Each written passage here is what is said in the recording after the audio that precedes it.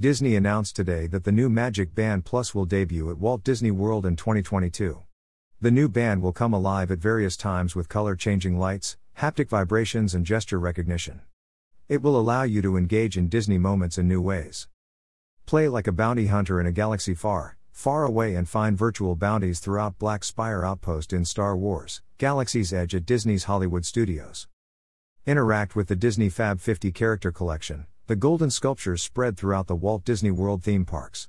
Experience nighttime spectaculars in a new way as you see your band light up and complement the magic in the skies, including the new Harmonious at Epcot and Disney Enchantment at Magic Kingdom Park. Magic Band Plus will be available for purchase beginning next year, including a discounted pre-arrival price for Disney Resort hotel guests as well as new and renewing Walt Disney World annual pass holders. Current Magic Bands will continue to be available. I am interested to see how much this version is going to cost. I don't currently wear a Magic Band when I go to the parks.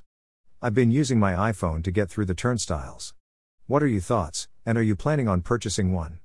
Or a few?